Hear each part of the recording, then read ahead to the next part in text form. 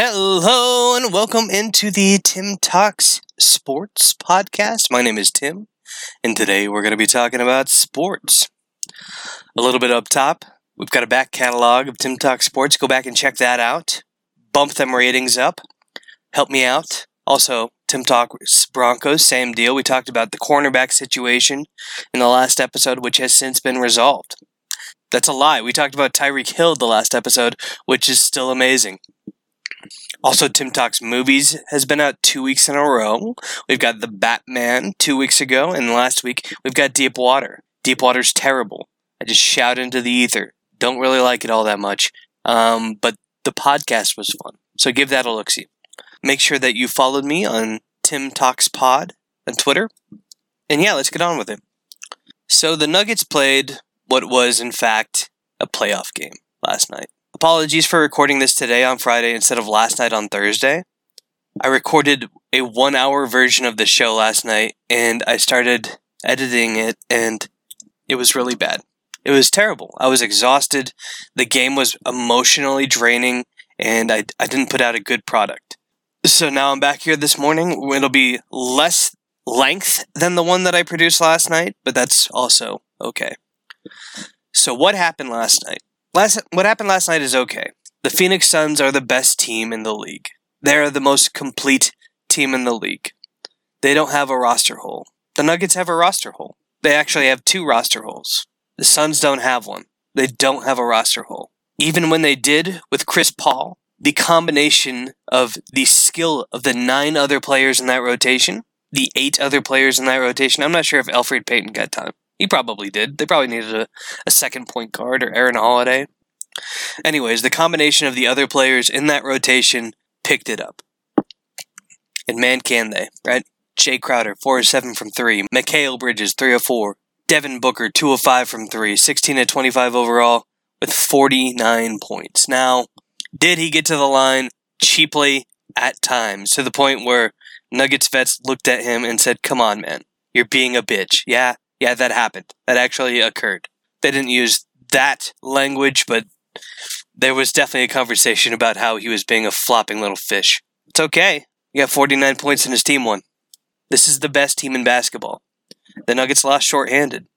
I mean, I hate that Jamal Murray and Michael Porter Jr. continued to show up in the pregame injury report because it's like, we know. Stop mentioning it. It sounds like we're using it as an excuse. But the reality is that the Nuggets have 2 holes. We'll go into a few things where maybe one of those holes is really just mismatched a lineup construction.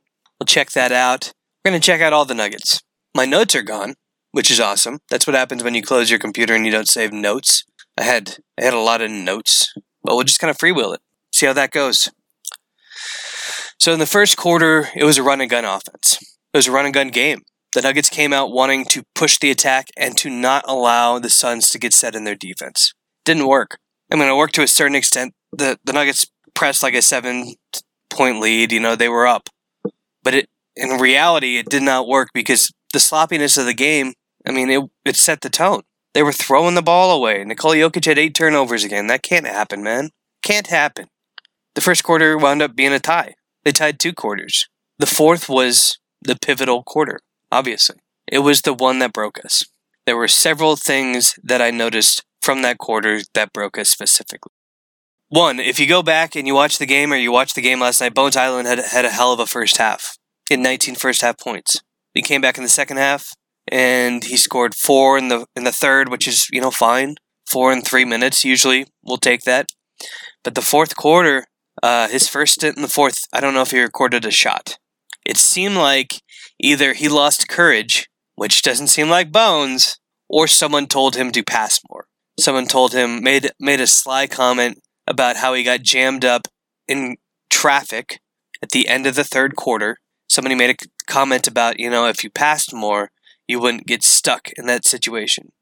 But the reality is, he got stuck in that situation.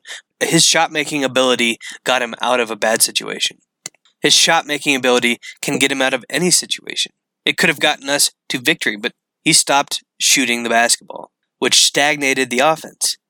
There were 4 or 5 possessions in a row where he took the ball down and picked up his dribble before he knew what he was going to do with the ball. Maybe they pressured him. Maybe I just didn't see a noticeable difference in the defense. It didn't seem like it. They're a tough defense. They play tough defense the whole time. It's not like they just play defense every once in a while. They're a tough defense. That was the most troubling part for me, is Bones' lack of aggression with Nikola Jokic off the court. Him relying on 4 players who are not as good as him. He needs to own the basketball court when he is the best player on it. And he did the first half. He was so hot. And then the third quarter, he made 2 shots. Perfectly acceptable. 2 shots. We went into the fourth with a lead. He didn't do it in the fourth quarter, the most important time. He asked Austin Rivers to do it. He asked Davon Reed to do it. He asked JaMychal Green to do it. He asked Boogie Cousins to do it.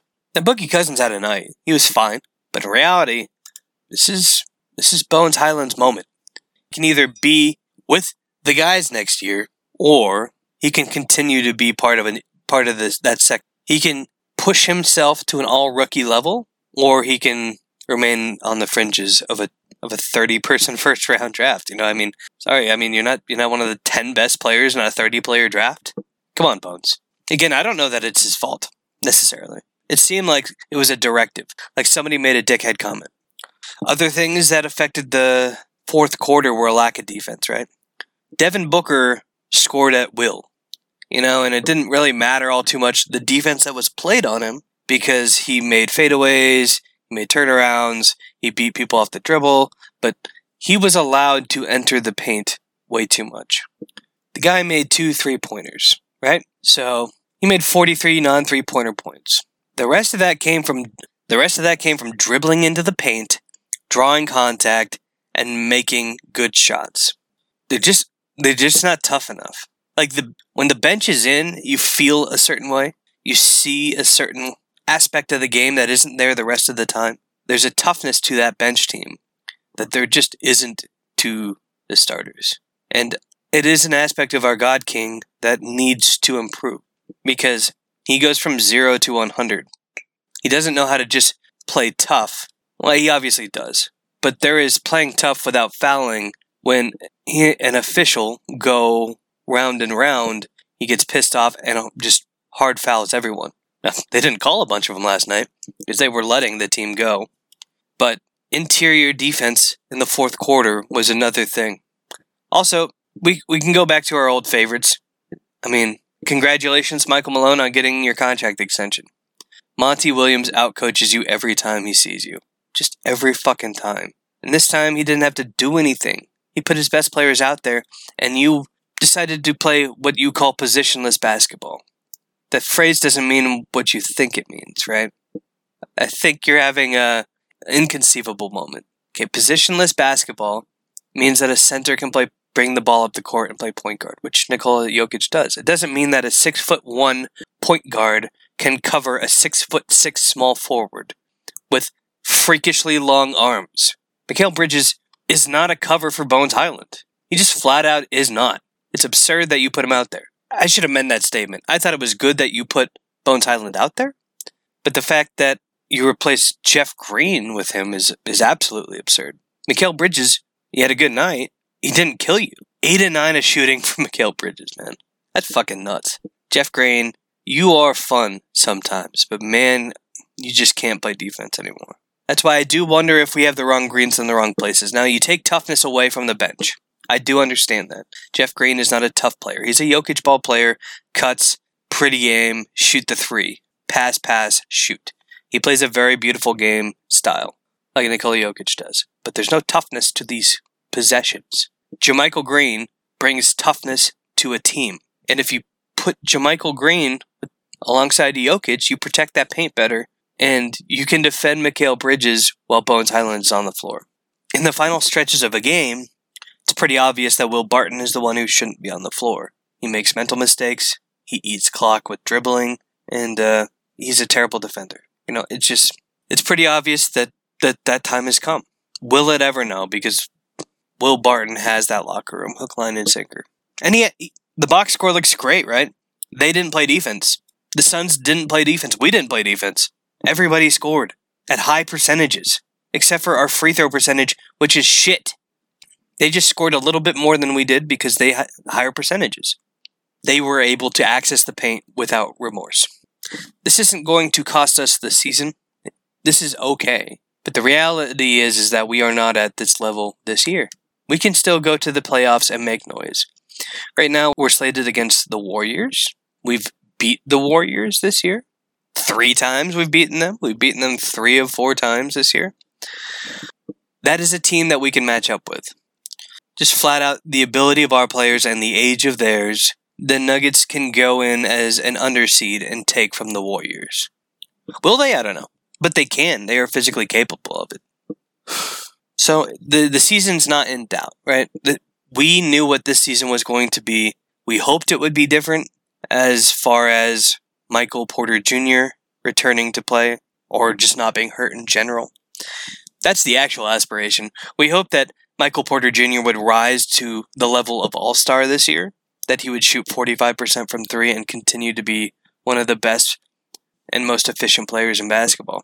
It's unlikely. If you watch the trend from the last 8 games of last year in the postseason, it was unlikely that he was going to continue that unless he made alterations to his game. He needs Jamal Murray. A billion% needs him. Because with Jamal Murray, Monte's done great, but people will help off of him, even at their own peril. I mean, Monte, he's been shooting the ball well in March, but people will help off of him. Big Monte guy. I 100% think that he shouldn't be the guy that gets bumped from the rotation. So, Bryn Forbes, man. Speaking of getting bumped, Bryn got bumped last night. Davon Reed. It's obvious to me why I don't think it's permanent. It can't be. I mean, Michael Malone has payroll and roster consideration to make. Davon Reed exceeds a certain amount of minutes, they have to release someone. Bye-bye Vlatko Cancar, which sucks because everybody loves Vlatko. He's this team's cheerleader, and we're big Vlatko guys. Now he's played. Don't get me wrong. I think the kid can play. Can he start? Probably not. But he doesn't fuck up. He doesn't make mistakes. This team can make noise. Didn't even talk about the officials. How about that? All right, let's move on from this game. You know, it is what it is. We played the Celtics and the Suns 2 or 3 games, and they're both really fucking good. This game felt like we had it, and then it slipped away because of a few things. I'm missing major beats, but I'm just trying to stay away from the officiating. Chris Paul, man, I fucking hate that guy. The last show I did a segment about how I hate members of the Suns. Let's do that really fast. That was just good old-fashioned fun. I hate Chris Paul. Man, is he a high-pitched, bitchy motherfucker. Does he cry like anybody you've ever heard? What a fucking pussy. That guy cries like crazy. I hate Chris Paul. He is the single most annoying player in basketball. You know, a guy like James Harden, a guy like Joel Embiid, they take a lot of free throw shots. And that's a little annoying because our guy doesn't get them. But, I mean, they don't go whining, bitching and stuff. They're obviously decent folk. Chris Paul is a fuckhead. I cannot stand that guy. Guy is absolutely annoying. Squealing and screeching. What the fuck? Last night he got, they say that bitching to officials about calls won't actually get them to overturn them. Last night he single-handedly overturned one call and then generated a call post-play by bitching. Insane. The craziest thing I've seen in my life. Now, he bitched. There was a play an out-of-bounds play off Jeff Green's hand, went out of bounds, and clearly out on Jeff Green. So, him bitching got officials to overturn a bad call. Whatever. I mean, he shouldn't be able to have that effect on the officials. He clearly does. The second play happened before that one. A little bit more ridiculous. Jeff Green, Chris Paul are jostling for position while running up the court, offense to defense, defense to offense. And Chris Paul just stops running, and Jeff Green trucks him. Because that's what a 6'8", 230-pound man will do when you stop in front of him and he's running. He fucking trucked him. Like, it wasn't malicious. He didn't mean to do it. Chris Paul stopped in front of him. Honestly, I wish he would have broken something. I don't wish injuries, but when you are playing in that manner, I hope it comes back at you. Because in reality, it's the dumbest call in sports. And the fact that like a whole minute passed and there wasn't a call, and then a tech was called, and then it wasn't double technicals. That's the most crazy part of this, is it wasn't double technicals for bickering and bitching. Chris Paul, no, I mean, he should have gotten teched. There should have been a T on Paul. Didn't cost us the game. That's not why we lost, but man, was that a poorly officiated game. See, we went into it. We went into it anyways. I hate Chris Paul. What a whiny little bitch that fuckstick is, and I hope he retires before that 120 is up, because, man, I don't want to see his ass for the next fucking 3 years. In reality, I went through the roster last night when I was doing this, and I was like, I kind of like DeAndre Ayton. I like Bismack Biyombo. I definitely like Devin Booker. I like Mikal Bridges, Torrey Craig. I don't really love watching Jay Crowder play basketball, but I used to wish he was on the Nuggets, you know, when he was a Celtic and then a Cab. I used to be a pretty big fan of him, you know. I hate JaVale McGee. There are things about his play style which people don't like, obviously. That's not why I don't like him. Sure, I disliked that about him when he played for the Nuggets twice. But what I don't like about him is his fucking appearance. The ugliest human since fucking Sam Cassell played in the league. What an ugly piece of shit he is. So hideous. Oh my god, is he hideous. And we have to watch him. The camera does closes up on his face when he's cringing, and he does the boogie frown. He does the boogie mean, you know, that sort of thing. But it's worse. So much worse, because he's so ugly. He's such a hideous person. And he's got that fucking grill in his mouth. I just want to fucking knock it out, because what an ugly person JaVale McGee is. Also, Masai Ujiri dealt for him, then gave him a 3-year extension that ate up a sixth of the salary cap, and I've never quite gotten over that either. You know, get your money, but in salary cap sports, fans know that it detracts from their ability to win when there are bad contracts. Cameron Payne. This is really I don't like Dario Saric that much either. And I nothing Landry Shamet, but Cameron Payne, I absolutely hate. Does it stem from the 4-game series last summer? Yes, it absolutely does. He has gone to the school of Chris Paul. Now, it says he is 6'1", 183. I mean, that's bullshit. He does not weigh more than Chris Paul. He's like 100 fucking pounds soaking wet. This guy is, well, he's ugly, first off. He's fucking ugly. But he went to the school of Chris Paul. Man, oh man, does he fucking go flying like he got hit by King Kong every time there's a foul. Fucking hate that. What a bitch. Hate that so much. I mean, just play the fucking game. It is so awful to watch. You know what? It may not make our team better that we aren't flopping little fucking bitches, but I'm so glad that we're not. And when Nikola does antics, I don't like that. I don't like that at all. But he doesn't do it to the point that it looks ridiculous. Cam Payne coming into contact, air quotes, contact with Will Barton and then falling down. Just falling over. Just launching himself in an opposite direction. Just flying to trying to sell the foul. Absolutely absurd. I can't believe that he gets to play basketball. It should be you should get a license. You should have to be licensed by the fans, not by your own fans. Because of course they're going to blow Cam Payne. But dear God, I cannot stand watching him play basketball. We're really blessed, man. I mean, Nikola Jokic, watching him play basketball is amazing. Watching the Nuggets play ball is poppin' basketball is beautiful. I'm really glad we don't have to watch, even though, look, the Sixers, they're not a better team than we are, but they'll make it further in the postseason. So that's just the East for all of people saying how strong it is. It's not that strong. It's solid. It's more solid than it has been in past years, but there's no top heaviness to it, right? There's nobody at the top that's waiting. I think a lot of people might even say that a team like the Milwaukee Bucks, who is now in second place, for a while they were residing in sixth place, but because of the losing of some of the other teams, like, let's look at the league. Look at all the look at all those Western Conference teams up top, and it's not even close. It's not. It's crazy. Anyways, the Sixers will go further than the Nuggets will this year, even though I don't believe they're a better team. The Nuggets play a tougher schedule. They just do. And in the postseason, the Nuggets might make it out of the first. They probably won't make it out of the second. Although they need to do their best to stay out of the 5 or the 8. 6 or 7's fine. Fuck a play-in. We'll win that game. But if you stay in that 6 or 7, you line yourself up for Memphis in the second round, and I think that they can beat Memphis. Certainly don't want to play the Suns. There was a point that I was going to in that, and I kept getting distracted by standings. Oh well. I love the national narrative this morning. Everybody's saying, they're dogging Nikola for a loss against the best team in the league, which I don't know that he deserves to be the MVP. Is he the best player in basketball? He 1,000,000,000% is. And you're wrong if you think otherwise. But can the most valuable player, who has a solid, not great team around him, come from a 6th place team? I don't think so. The fact that it's happened before is crazy to me. I don't know. I know that he will get a lot of votes this year. And if he gets MVP, I'm going to be ecstatic. I do love this idea that we've all talked ourselves into, where if he doesn't win, it's like an insult. If he is the second best player in basketball, it is somehow a disgrace to him.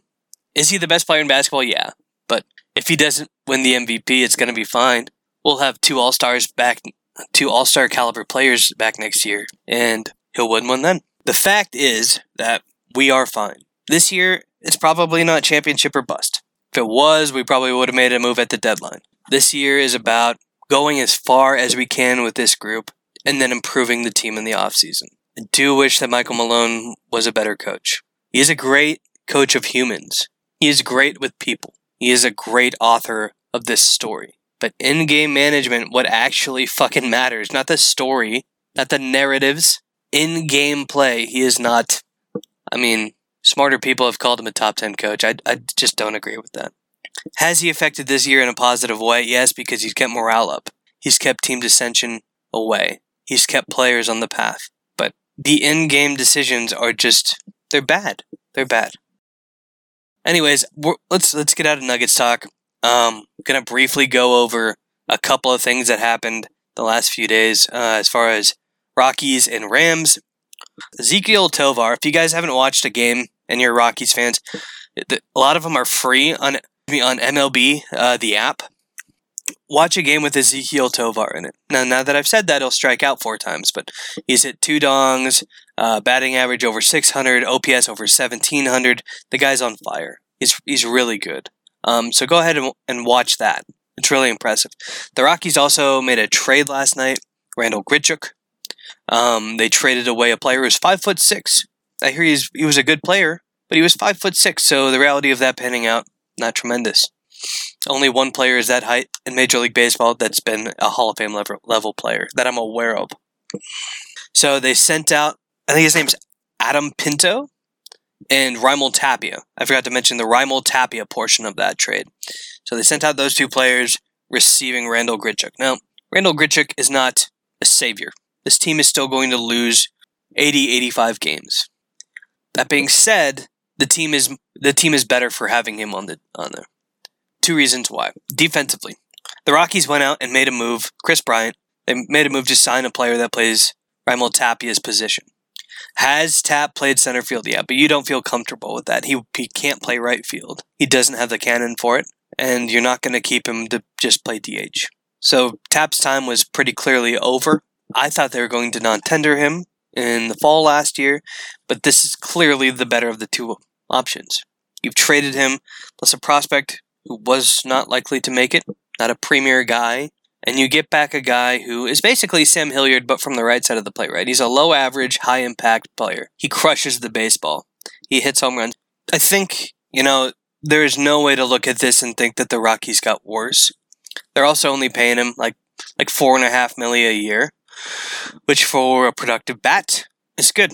Now, tampering expectations like Randall Grichuk played for the Dodgers, he wouldn't be playing, right? They've got 3 outfielders that are better than him. He is our second best outfielder right now. That's okay. We're not as good as them. We just need timely hitting. And for the pitching staff to be good. We were really done a disservice by losing Jon Gray. So I don't really want to talk about that again. We've had so many conversations about Jon Gray, but just to lose him for nothing hurts. Especially when, so you don't want to upset the balance of the pitching staff because he would have immediately been the highest paid pitcher there. You've got Gomber due up, you've got Kyle Freeland due up, and you don't want to have to pay them $20 million a season, right? You want to pay them what you're paying Senza, which you're paying Herman. Chump change. You got them for slave wages.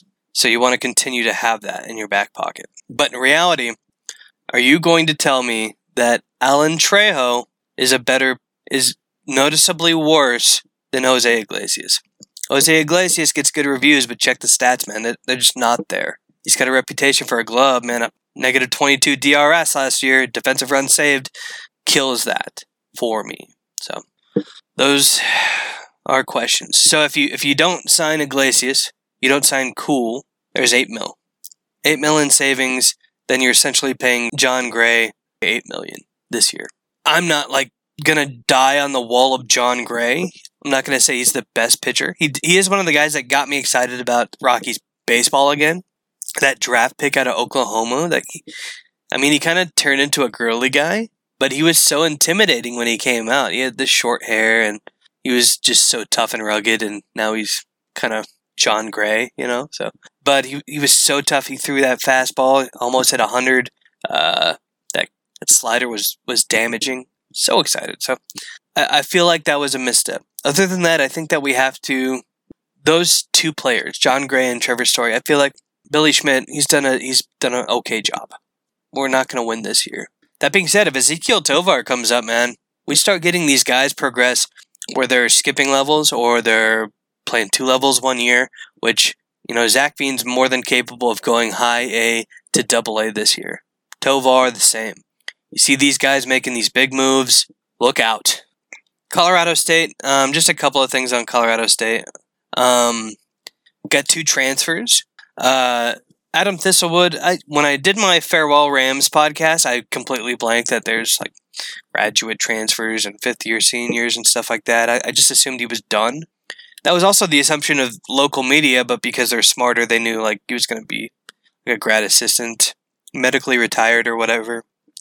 I didn't think that. I thought he'd just be done. I thought he'd move on with his life, but he's going to go transfer someplace else to play basketball 1 more year, so good for him. The not good for him, it's good for him. He can do whatever he wants. Deshaun Thomas doesn't make a lot of sense to me.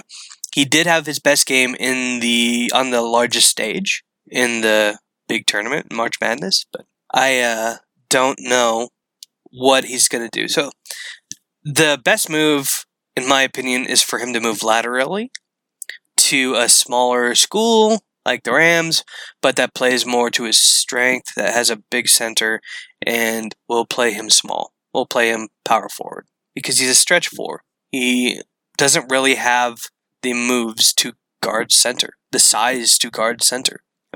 He wasn't even taking jumps this year, which is crazy. Crazy that 6'4" David Roddy was jumping the ball. Crazy that he won some. Anyways, so that's basically the Rams. I haven't made it up to a practice. I will next week. Thanks for checking this show out, guys. That's going to be it for today. Again, check out the past episodes. Tim Talks Sports, Tim Talks Broncos, Tim Talks Movies. They're good. Listen to them. There's evergreen stuff in there. Some. Give it a look-see. Also, follow me on Twitter, Tim Talks Pod. And I put out a Tim Talks Sports episode after every Nuggets game. Next one will be on Saturday night. I put a Tim Talks Broncos episode out Monday, Wednesday, Friday. So check those shows out when they come out, please. Y'all have yourselves a great day, night, whenever the fuck you listen to this. Peace.